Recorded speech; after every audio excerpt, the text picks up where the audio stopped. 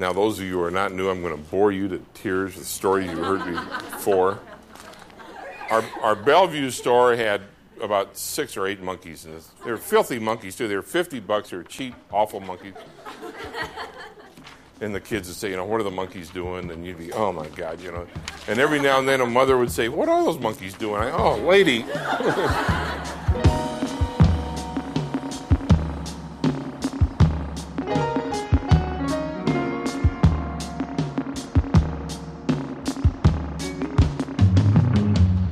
Hey everybody, welcome to another episode of the Nordy Pod. I'm Pete Nordstrom, president of Nordstrom, and your host for this podcast. Join me as I take you on an honest, authentic journey through our company and introduce you to many of the fascinating people in my life, one episode at a time.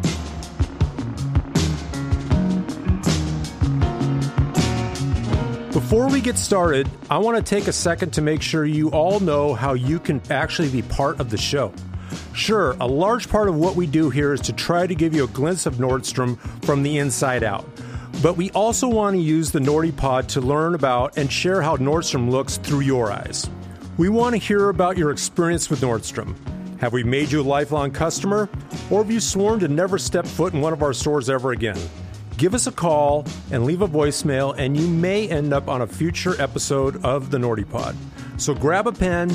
Here's the number, 206-594-0526.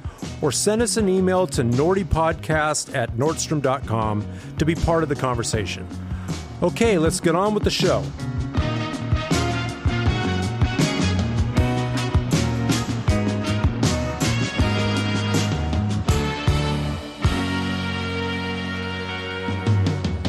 In this episode, you're going to have the treat of listening to one of the most fabled stories in our past, told by my cousin Jamie, and it's the famous monkey story. John was panicked. He calls my dad, his brother, and says, I'm in a real bind. I ordered some monkeys for the store opening, and the monkey company did not deliver his monkeys. And could you bring some monkeys over? But before we hear that, I want to introduce you to an inspiring individual, someone I've been super happy to get a chance to know and proud to be able to work and partner with, the founder and CEO of Vuori Clothing, Joe Kudla.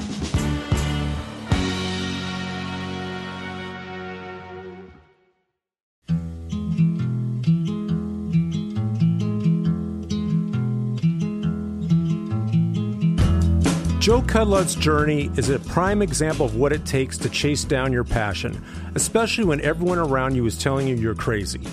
Joe left his high-level position at a small but successful business to go start a new one in an extremely competitive and unpredictable industry. Against the advice of his close friends and family, Joe felt that he needed to do this for himself. Growing up as an athlete, he never felt the opportunity to express his wildly creative spirit lying beneath the surface. But when he dipped his toe into the fashion world, he knew it was where he belonged. Joe shares some great insight about endurance and hard work that I think we could all apply to our own lives. So let's get into it.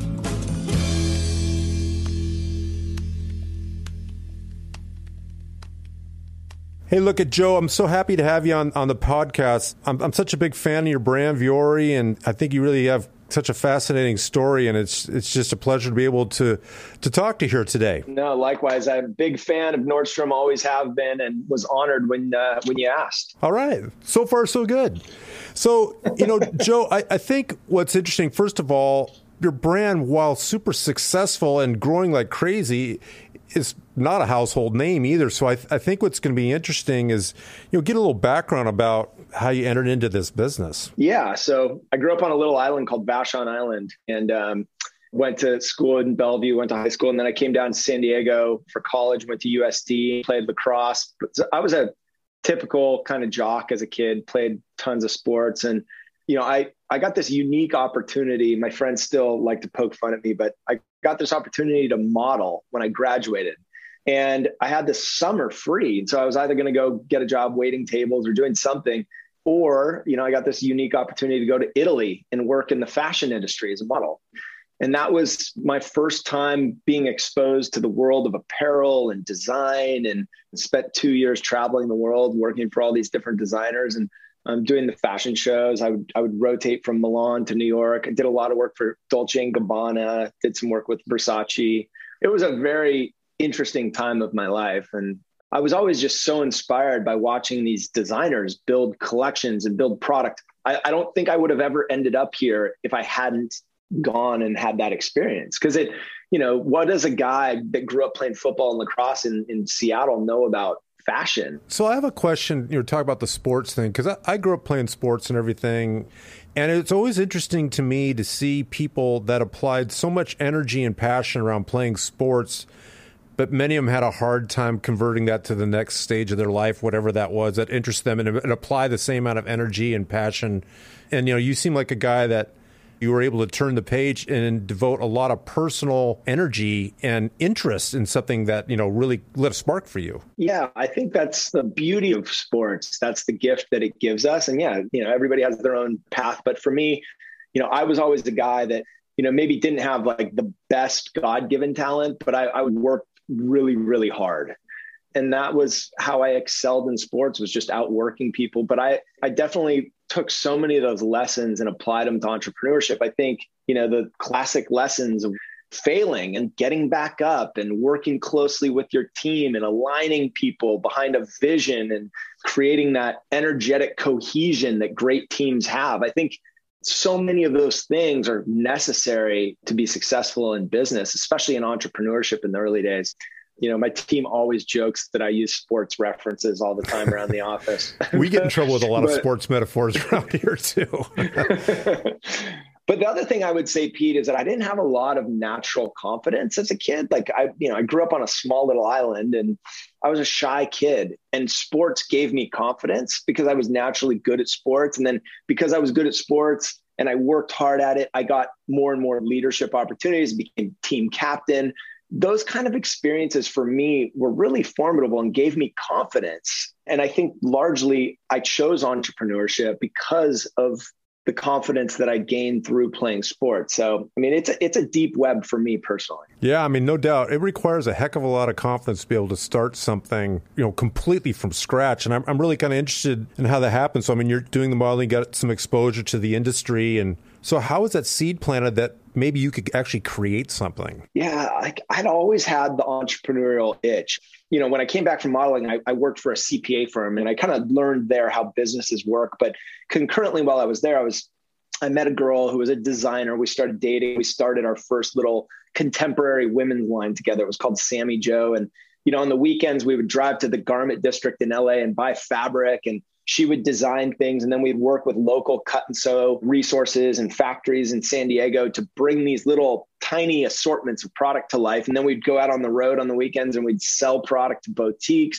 But I always had that attitude of like, let's create it. Like, you're a talented designer. Like, I can help with the business. Like, let's go out and create it. And that, I don't know where that comes from, but I've always had that mentality. So after a few years working in public accounting and having this apparel business kind of in the garage, so to speak, we learned a tough lesson there that what we were doing wasn't really set up for scale, and we didn't have the right infrastructure to really grow that business. So the apparel business ended up getting put on the shelf, but I left and started my first business. It was called Vaco. It was a financial and IT consulting company.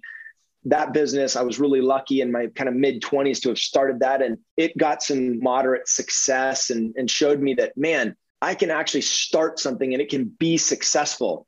What I found out about 8 years later is that my heart and soul wasn't 100% in IT and financial consulting, but it was this awesome experience for me to just show like I can do it. Like, I came from not a lot of money and I was able to prove to myself that I could be financially successful. And that was really freeing for me. But the missing link was that I wasn't aligned. My passions were not aligned with what I was doing for a living. And I've always been somebody that's had this perspective of like, I'm going to be on my deathbed. Am I going to look back and say, I took those chances, I lived the life, or I at least tried to live the life that I wanted to live? And at that moment in my life, I had this time where I was like, this creative part of me wasn't being expressed. Like, yeah, I was checking the box of being able to support a family and live a good lifestyle, but was I fulfilled? Was I doing something that was aligned with my heart and my passion? And the answer was no. And so, I'd always had this kind of itch when it came to like product and design, but I wasn't an artist. I didn't grow up. I wasn't one of the artsy kids. I was a kind of a jock. So in a way, it was like I was kind of put in this box as like, no, like jocks aren't creative, but I always knew there was something there. And as I got a little bit older, I started dealing with back problems, and a friend suggested I try yoga. And so I started going to yoga class pretty religiously. I was in the studio every day working on healing my back. And that's when the light bulb went off. And I thought, here's an opportunity to align my passion for active lifestyle and health and wellness and sport with that creative itch that I hadn't been expressing in my day-to-day. And in the studio, I started observing all these guys showing up to class. And I recognized that these guys are just like me. They're guys that are here because they want to invest in living a healthy, active lifestyle, but they don't necessarily identify solely as like yogis. They're here because they're runners. They like to train. They like to ski. They like to surf. And I saw this opportunity to create a brand that was very much aligned with those values. And that was the seed that was planted that would lead to the start of Vuori. That's great. It's really kind of inspiring. I mean, rather than waiting for your real life to begin, so to speak, you went out and created it. And it must have been an interesting process going from the juxtaposition of being a CPA and then actually getting this creative thing about how to design. I don't know. It's really unique. I've been in this business a long time. I don't know if I've ever met anyone that has the same story you do and got to the same place. I think a lot of people thought I had lost my mind, Pete, because, I had this successful company. I was young. I was, entertaining people, playing golf and living a pretty good lifestyle. And I had tons of flexibility and done the hard part to build this business. We had 150 employees. It was a great little business. That's good. But I decided I needed to leave to scratch this itch and ultimately feel fulfilled, and that wasn't like I woke up one day and said, I'm leaving and quit the next week. That was a 12-month process of self-reflection and thinking deeply and critically about this opportunity. And that was a lengthy process that was riddled with landmines. But ultimately, I just knew like I had to do this. Besides those internal voices, did you have, the flip side there, you have some people like, oh my God, you're crazy. But did you have people like, you know what, Joe, you're onto something here. And I think you're right. Did you have those voices too that were encouraging along the way? Or were you on an island out there on your own? I think a lot of the people that were close to me thought I was a little bit like, maybe it wasn't the smartest decision, because the ultimate risk was like, what was I going to do? Right. If I left this business I built, I wasn't going to go back to that.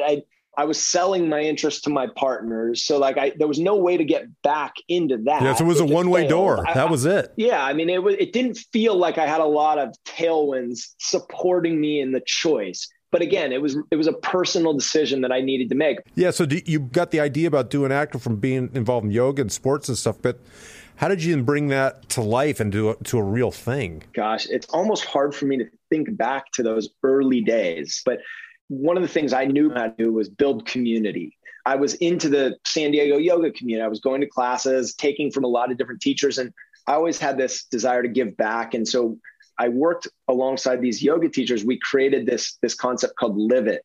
It was a fundraising vehicle to raise money for different causes around San Diego.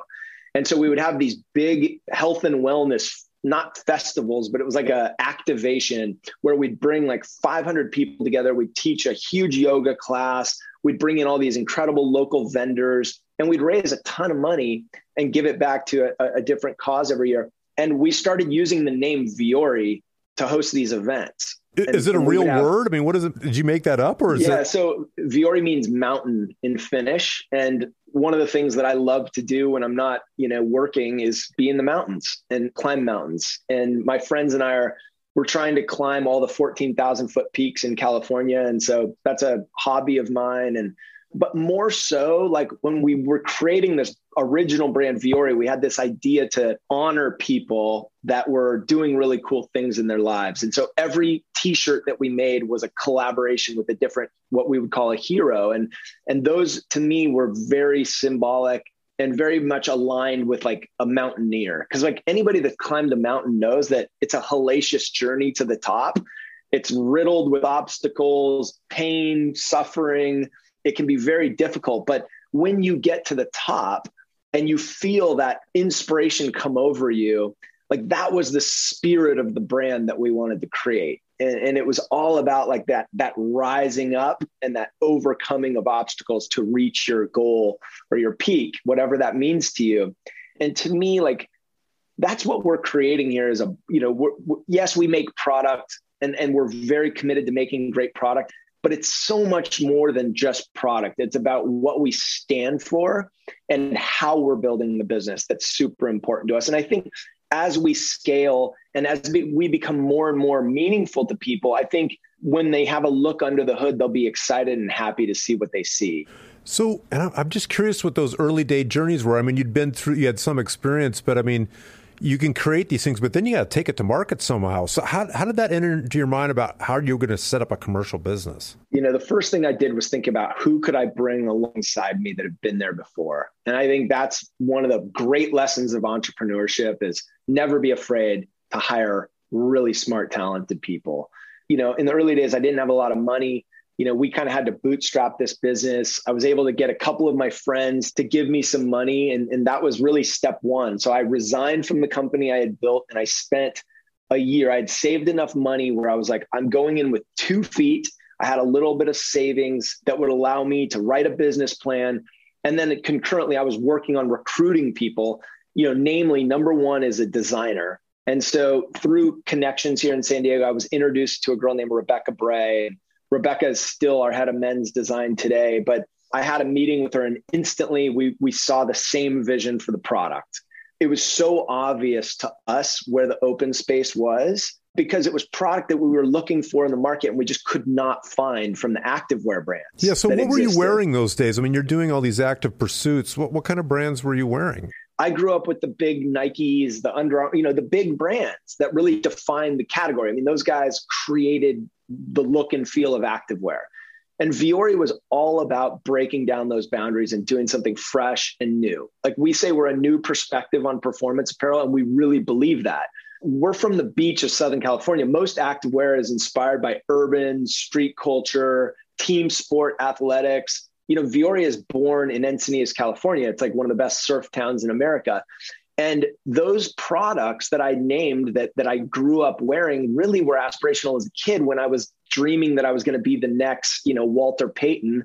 But as I got a little bit older, I realized those dreams weren't going to come to fruition. My needs changed. And, I really more identified as a surfer or beach person than I did a jock. And we wanted to build product that had versatility as its core principle. So whereas like you might be able to go to a certain brand for a competitive race that you're going to run and get the most compressive tight or the most high performance running short, Vuori was about breaking down those boundaries, building product that was ultra wearable. Like my whole feeling was like, why does sportswear have to look like sportswear? It was stripped down from all those like bells and whistles that identified you as like that guy who's going to the gym. And it was product that you wanted to live in and wear every day, but it would support you through the toughest workouts. You really touch on something because I'm a customer of yours. I think it's great.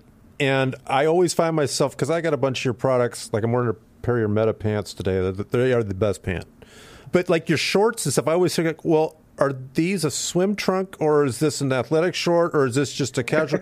And the answer is yes, to your point on all that stuff. Because normally in my closets, I have things that do specific things, right? But with the stuff that I've bought from you guys, I think exactly to your point, there's a lot of ways to be able to wear it. And that's great. I mean, I completely get what you're saying about that as a customer of your brand. Yeah. And honestly, people herald us as this great D2C brand. But the truth is, when we launched the business, we didn't have enough money to go out with a big performance marketing budget like some of our peers. So it was hard. Like I looked at some of our competitors that are in the space and I would see another press release, another activewear brand raises $25 million from XYZ institutional investor. And I was like, how are we going to compete with these guys? So we relied on wholesale in the early days. We went to gyms and yoga studios, and we went to some more sophisticated retailers. We tried calling you guys, to not too much avail. But how did that go? You didn't call me. I know. I didn't have your number, Pete. But in the early days, a lot of people didn't get it.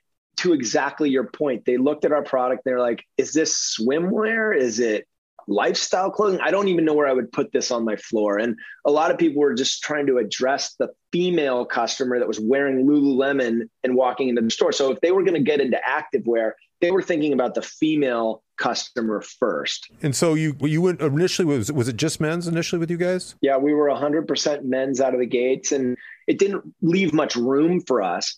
But it was also the opportunity because, again, we were trying to build a new perspective, a new take on the category. And so we were forced to kind of go all in on the D2C model because we knew wholesale wasn't going to support the business out of the gates. And so we were running out of money. And we realized at that point, guys, we're going to have to build this direct. Like if this is going to work, it's going to be a direct to consumer led effort. We got to build the customer first. And that's what we did. We took the remaining money that we had left. It was very risky, and we put it all into a digital marketing strategy. We were kind of early in advertising through social media. Did you personally know much about social media and how that all was going to work? Because again, a lot of this stuff hasn't been around forever and ever, and you're kind of making up as you go along. Or did you hire someone that really knew about this stuff? No, we did not know anything about social media advertising. I don't think a lot of people did at that time. I perceived it as a very high level of risk. And, in those early days, the idea of taking, this big chunk of capital, which represented a big percentage of everything we had in the bank, and putting it into advertising just felt insane to me. But that was probably the biggest pivot that we made that led to our success. Because one of the beauties of selling on the internet is we were able to go out to those few customers that we did have in the early days and find out what they loved about the brand. We were able to learn about our customer. And one of the things we learned early on was like, they didn't necessarily identify as yogis. Like we found out they were wearing the product to chase their kids around the house, to go to the gym, to run, to do all these things. One of the last things we heard was that they were wearing it to go to yoga. And so we quickly started to massage and evolve our message. And once we figured that out, we really started to get some success. But if you were to interview my wife and ask her about those early days, she would tell you I was riddled with doubt. I mean, that was like, I think any entrepreneur is in the early days. I didn't know it was going to work. Like we didn't have a lot of success stories to hang our hat on, and we were running out of money. And so it was not an easy process. Like, it was only 6 years ago that we were questioning whether or not we were going to go out of business. Was there a tipping point when you knew you had something here? I mean, there's all these dreams and ambitions, but it always seems like, there is this moment where I think we really got something here. Did you have that moment? It's such an interesting question because, Vuori is not one of these brands that went out and raised a bunch of institutional capital and got a bunch of press, and we didn't have like a moment on the Oprah Winfrey show or a big celebrity that wore it to the Oscars. It was nothing like that. It was more just like one foot in front of the other. To be honest, one of the defining moments where I felt like we had something was when we entered the wholesale landscape with partners like Nordstrom. And there was a couple of those partnerships that tested the brand alongside some of the big legacy players, the brands that we had talked about earlier, and did small tests. And I think the moment that I was like, we are on to something is when Vuori outperformed the field by a large margin on a level playing field. Yeah, I'll tell you, it's interesting. When your guys' stuff hit the floor for us, the minute salespeople in our system embrace something and personally kind of can endorse it to a customer, that's when things take off. And that totally happened for you guys. That jogger in particular, I mean, you started seeing it on everybody and hearing, women around here talking about it's the best jogger. And so if you're to go into our stores and did kind of like a secret shop and asked about a jogger, they're going to say, you should get that Vuori one. I have it and it's the best. I mean, I don't know if you've seen that happen. I mean, I hear it all the time when I'm out in stores and talking to people like, tell me about how Vuori's doing. You just hit it on the head, Pete. And first of all, thank you so much for all the support, because that is so important. Those are the tastemakers. Those are the people, the gatekeepers to the consumer's mindset. And To me, partnerships like Nordstrom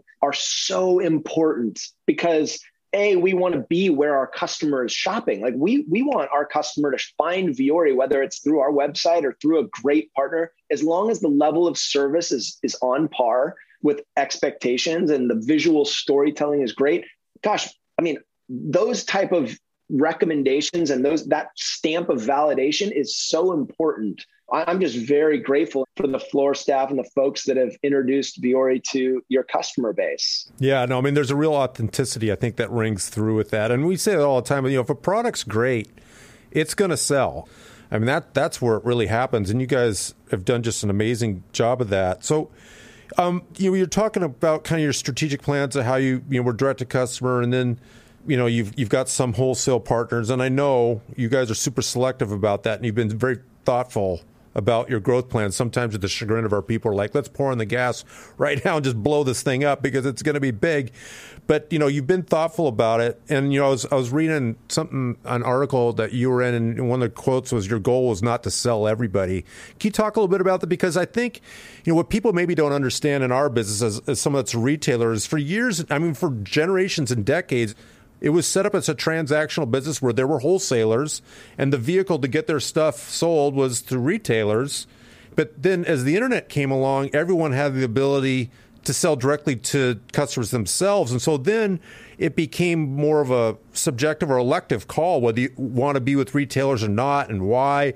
And you and I have talked about some of this, but I'm curious, how does Nordstrom fit into those strategic plans around, your clarity around our goal is not to sell everybody? The headline here is that I want to build a business that my kids will be proud to work at one day. I have a very long-term mindset to building this business. And, I feel like the fashion graveyard is riddled with brands that grew too fast, sold to everybody, built these monolithic empires, and then just crashed and burned. And I really want to be intentional about building a business that means something. And I think in order to do that, we've got to really control the distribution. We've got to make sure that when somebody has an experience with Vuori, whether it's through our website or one of our stores or it's through Nordstrom, that they're having a really great experience. And that to me is why we've chosen Nordstrom. I mean, since I was a kid, my family's been shopping at Nordstrom, and I've just always been so inspired by how you guys put the customer first. And, I told you right out of the gates when you invited me to be on this podcast, I just told you, I'm like, I love this. The fact that you guys are piercing the corporate veil a little bit and letting people get to know you and see how you think. I think that's really cool. I think Nordstrom's in a great position from the standpoint that you've always prioritized great service. But in today's day and age, customers just have so many choices. So I think it's never been more important to have a really curated, really beautiful presentation on your floors, having great reasons to shop with you versus going elsewhere. And I can just share from my experience that I think you guys are willing to be in the conversation. You're willing to listen to what's important to us. And, in the early days, it's easier because you're pushing stuff into the channel. You're begging Nordstrom, give us a chance, give us a chance. Now, pretty much every large department store in the US is interested in doing business with us. So we say no a lot. We want to nurture the businesses that we're already in, but our value is to be in great relationships with the people that we choose to be in business with. And so that to me is, again, aligned with a more long-term mindset to running our business. It's aligned with our belief that we should stay in control. And so my hat's off to you guys. Your team has been exceptional to work with.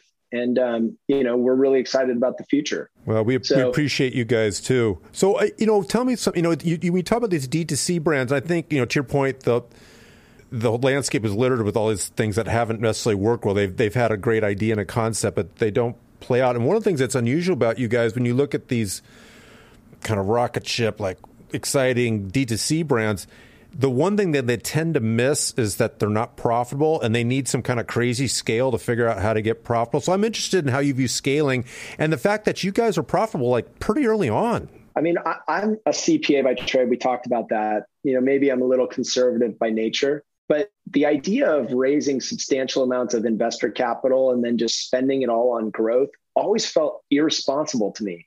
We're not a company that has an addressable market the size of Uber's or Microsoft or Amazon.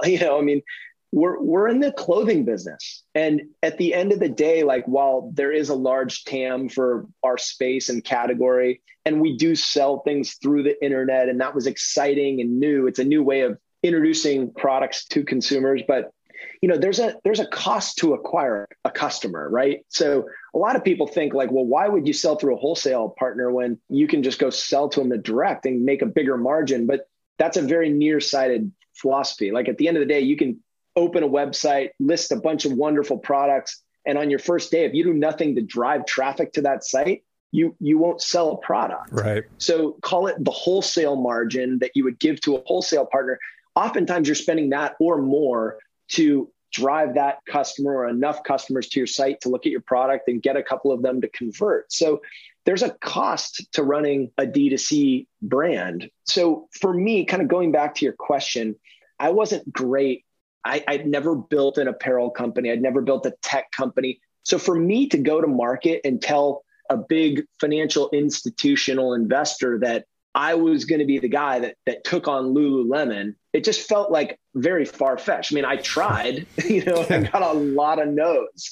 I mean, it was very deflating because I would talk to investor after investor after investor, and people passed over and over again. I felt like I was like, telling people that I was going to be the next Rolling Stones and they should give me a shot and back me on tour. Like it was, people looked at me like I was nuts. So it was really hard. And instead of going back to the investment community time and time again, like a lot of our peers did, we were focused our energy on great relationships with our supply chain. And we were fortunate to build really great partnerships with folks that believed in what we were doing. They loved the product. They saw the vision for the brand, and they backed us. Yeah, it sounds like you didn't have the rigidity of a lot of DTC brands when they come out and say, this is all we're ever going to do, and this is exactly how we do it. It sounds like you've had a thoughtful approach of how to grow your brand using whatever vehicles serve your purpose. And you know what I mean? Like almost all those D2C guys at a certain point end up contacting us or something because it's hard for them to get scale. And to your point about attracting customers, and this is one thing I'm really kind of interested in is, since you've been at Nordstrom and you're at some other big players too, but I mean, particularly like with us, one of the things we talked about early on is just being in our store alongside all this other stuff and selling, it's going to help your brand recognition in ways that would be super expensive to try to buy your way into. Have you noticed that you've been able to get more recognition just because you're in our ecosystem now? 100%.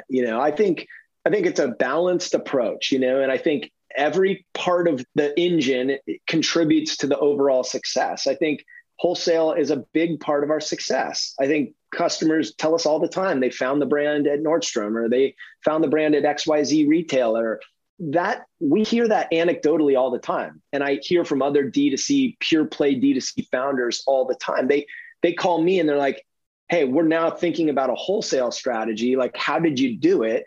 And a lot of these guys back themselves into a corner from a pricing standpoint, or they're not on the right commercial calendar to sell into wholesale effectively. And we knew from the very beginning that wholesale would be a part of this business. So I think that's a large part of our success. I really do. So you talked a little bit about these other companies you compete against, and they've got backing and equity injected in their business. Well, you've recently had that. I mean, that was a big story. Like, whoa, boom, $400 million, investment in Vuori. Tell me what that was like, and how you guys are putting that to work. The brand is growing very fast, and it's growing at a pretty significant scale at this stage. And so largely, this was a secondary offering. That money that SoftBank invested went to buy shares from existing stockholders. It didn't go to the company. We did that. So it just gave your shareholders some liquidity? Is that essentially what happened? Yeah. So it was an opportunity for us to reward some of those shareholders that believed in it. Going back to, the Rolling Stone analogy, like we had guys that wrote checks and believed in kid with a vision for an apparel brand. And ultimately it was like one of the proudest days to be able to give them a great return. Yeah. I mean, you kind of bootstrap this thing up. So when you say that you're paying off investors, is it like family and friends and people that, just had some belief and confidence in you? Yeah. One of our first investors was a guy named Mike Persall. He's one of my best friends. He has a small family office called ABP Capital.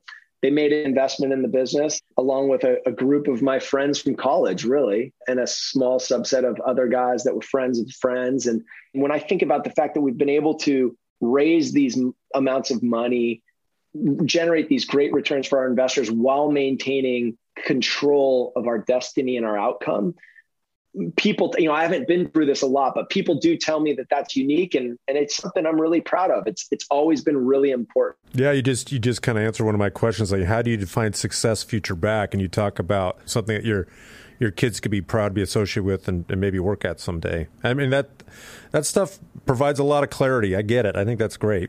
So, I know you've got a family and stuff. You're a really thoughtful guy. And I'm just curious, how you're balancing your personal and your family life with all what's happening with this brand, the demands on your time, and really the pull of what that is, and how is it complementary to your life rather than at odds with your life? Oh, man. Maybe we should connect offline on this one and you can give me some tips on how you're doing it. I got pretty young kids and it's really been great. And that really helps ground me. And my kids are 9 and 11. I mean, you come home and like, okay, I mean, all this other stuff is interesting, I guess, but this kind of grounds me. So I've actually really appreciated, particularly in challenging times when I have that family. So I'm just curious how that works for you. Oh, 100%. I've got young kids. My oldest is 5 and my youngest is 2, both girls. And I think without them, I would be probably a bit out of balance. And granted, like work-life balance, people love to talk about these days. How do you find balance? The reality is, like, I really believe there's no substitute for hard work. And I think if you really want to be successful, sometimes you do have to become a little bit obsessive with whatever it is that you're trying to get off the ground. And I think that's totally okay. But the key for me is having a practice of awareness to know when I've gone too far and be able to pull myself out of it. But it's definitely it's not easy. But to your point, it's like you go home and you spend a little bit of time with your young ones, and it's like everything comes into focus. It's like, it's very clear what's ultimately really important in this life. And I feel very blessed to have them because they do keep me very much in check. That's great. Hey, look at Joe. I mean, I really appreciate your time. I'm super impressed by what you've accomplished. I'm a fan. I just admire your approach, and it is refreshing. And I, for one, am standing here cheering you guys on. I think what you're doing is fantastic, and you got a great company. Thank you, Pete. I'm honored that you had me on today. It's always really great to chat, whether we're on a podcast or just jumping on a call. You guys have always been so receptive and open and been just fantastic partners. So thanks so much. And obviously really excited about what the future holds. Yeah, I'm gonna come down and visit you in Encinitas. I mean, back to our San Diego comment. That's a good place to be, particularly right about now, as you're familiar with from being up in the Northwest. It's a lot of 43 degrees and raining up here right now. So. Oh, I know. But I do miss the season. So you got to embrace those. All right, Joe, you're the best. I really appreciate it. And like I said, I'm going to look you up down there one of these days. If you're ever up here in town, you let me know. Yeah, look forward to it. Okay, take care. Guys. Bye.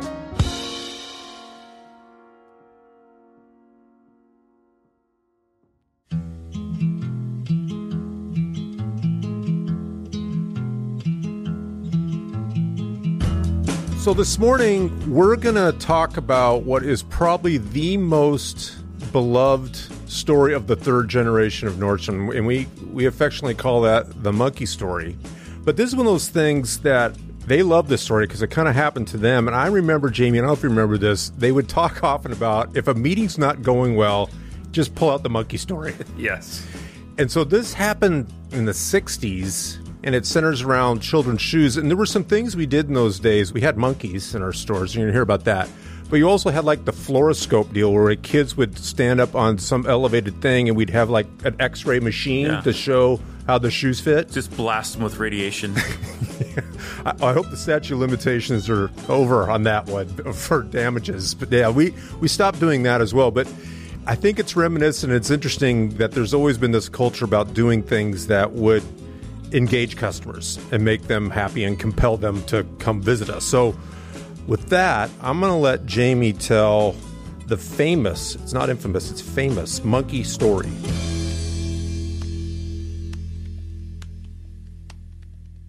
So in the early 60s, I think it was, my grandfather Elmer had an idea to have monkeys in the shoe department because kids love monkeys, supposedly. You know, now that you're telling the story, though, Jamie, isn't it true that somewhere we've got, like, videotape of your dad telling this story? Is that right? Yeah, we do. In fact, not too long before he passed away, we were opening a store, and you get all the new employees together, and a few Nordstrom leaders give talks about what the company's all about, and the Nordstrom culture is directly tied to the monkey story. Yes, and so my dad was there, and they gave him the mic, and he started talking for a few minutes about customer service and all that.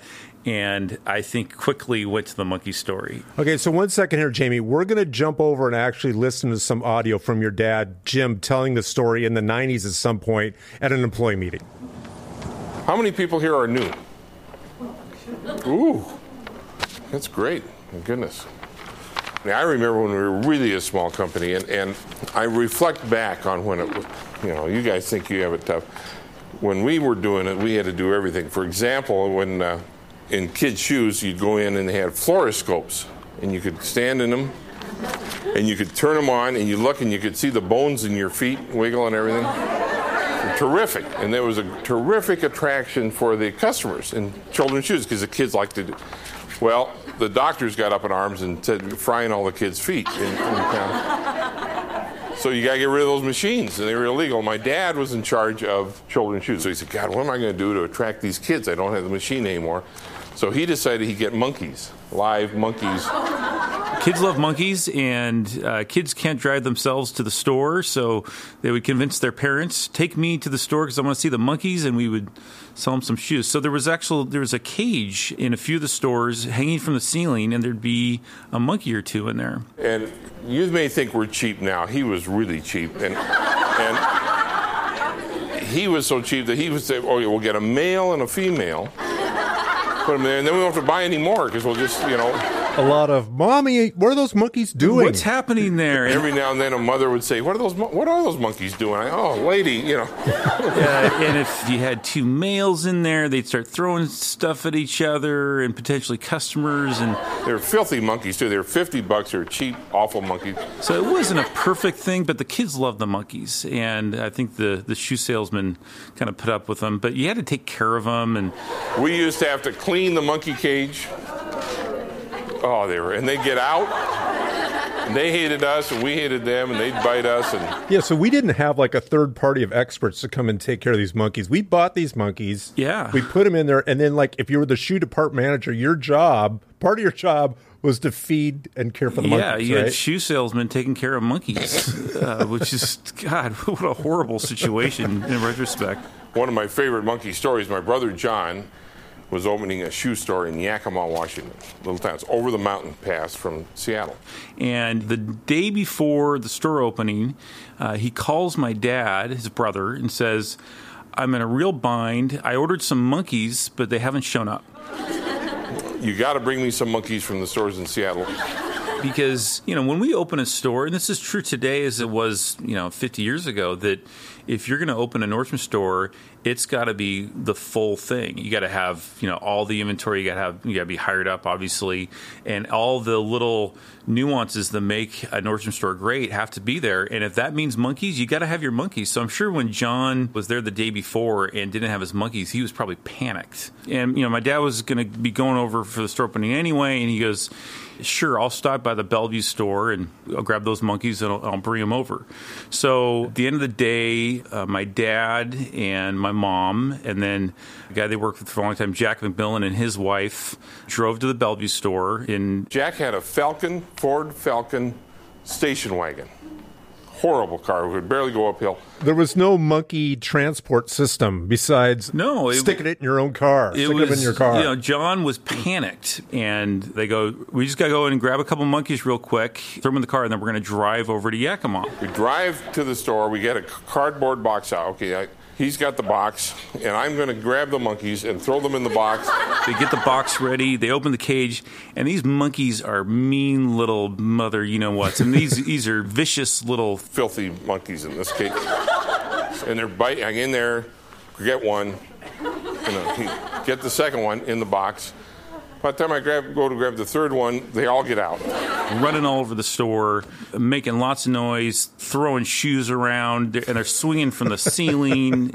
And Jack and my dad are running around chasing these little monkeys. We couldn't get them, and they're up high. It took them a couple hours to get the monkeys because it was probably about a 10,000 square foot store and stock rooms, and so these monkeys are everywhere. And now it's getting to be around midnight, right? We haven't left yet, and our wives are not happy. They finally get the monkeys and they stuff them into the box and they get them and they take the box out to the car where my mom and Jack's wife were waiting. They're like, where the hell have you been? Well, we had a little problem getting the monkeys, but we got them now. So they stick the box in the back of the station wagon, but the box is too big, so the back tailgate thing won't close all the way. So they got to leave it halfway open and get some string and hold it down. So off they go driving to Yakima, and it's a snowstorm on Snoqualmie Pass. Drive over the pass.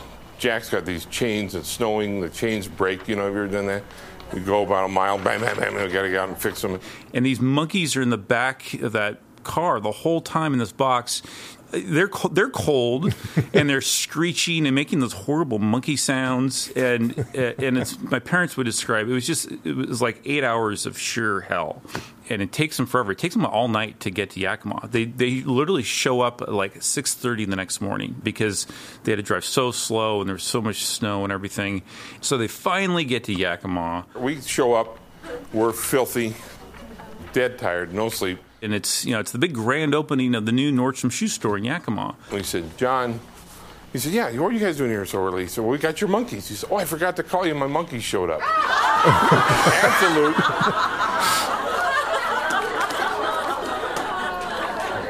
Absolute true story. Yeah, I mean, this whole monkey thing, it's just such an amazing story. And again, it's so reminiscent of doing anything you can do to have an engaging and compelling customer experience, and this was deals for the kids. And so I don't know when the monkey thing went away. That may have represented the end. There is some history to this, and somebody we know personally had a neighbor who told them, I ended up with one of the Nordstrom monkeys, because at some point, probably in the late 60s, I'm sure the shoe salesman finally started to get just fed up with taking care of these monkeys and said, that's it, we're done with the monkeys. And so we had to find homes for them. And I think it sounds like a couple of customers adopted them. And somebody in Bellevue ended up with one of the monkeys.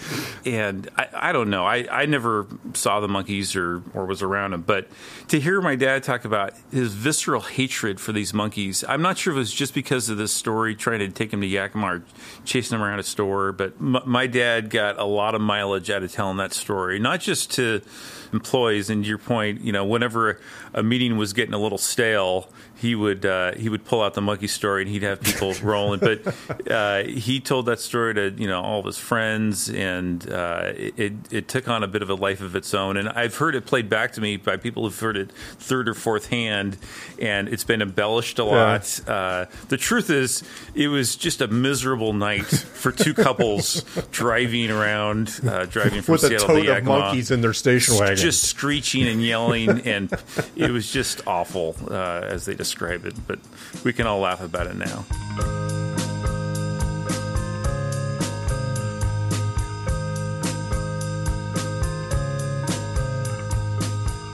Well, that's the show.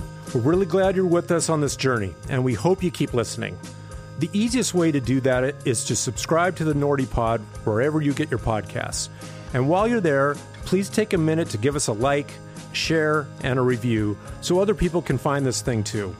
For more information about the show, head to nordstrom.com/NordyPodcast, where you can listen to episodes, see upcoming guests, and learn about how to get involved. We really want to hear about your experience with Nordstrom. So if you have a story about how you received great service or even bad service, Or maybe that time when the anniversary sale came along and you completely overspent your budget and you put yourself in a credit predicament. We want to hear about that too. So send us an email to nordypodcast@nordstrom.com. You can also give us a call and leave a voicemail, and you might just hear your voice on a future episode of the show. That number is 206-594-0526. So don't be shy. Drop us a line and be part of the Nordy Pod. And make sure to tune in next time when I sit down with the athletic director at my very own alma mater, the University of Washington, Jen Cohen. You have to publicly fail every single day and find the courage to get back up and keep going. That's why I'm so passionate about committing myself to sports. I think it just can teach these values that are not being taught in other places anymore. This conversation really means a lot to me because I used to play sports, and I've been able to bring tons of the lessons I've learned into the rest of my life. So join us next time on the Nordy Pod.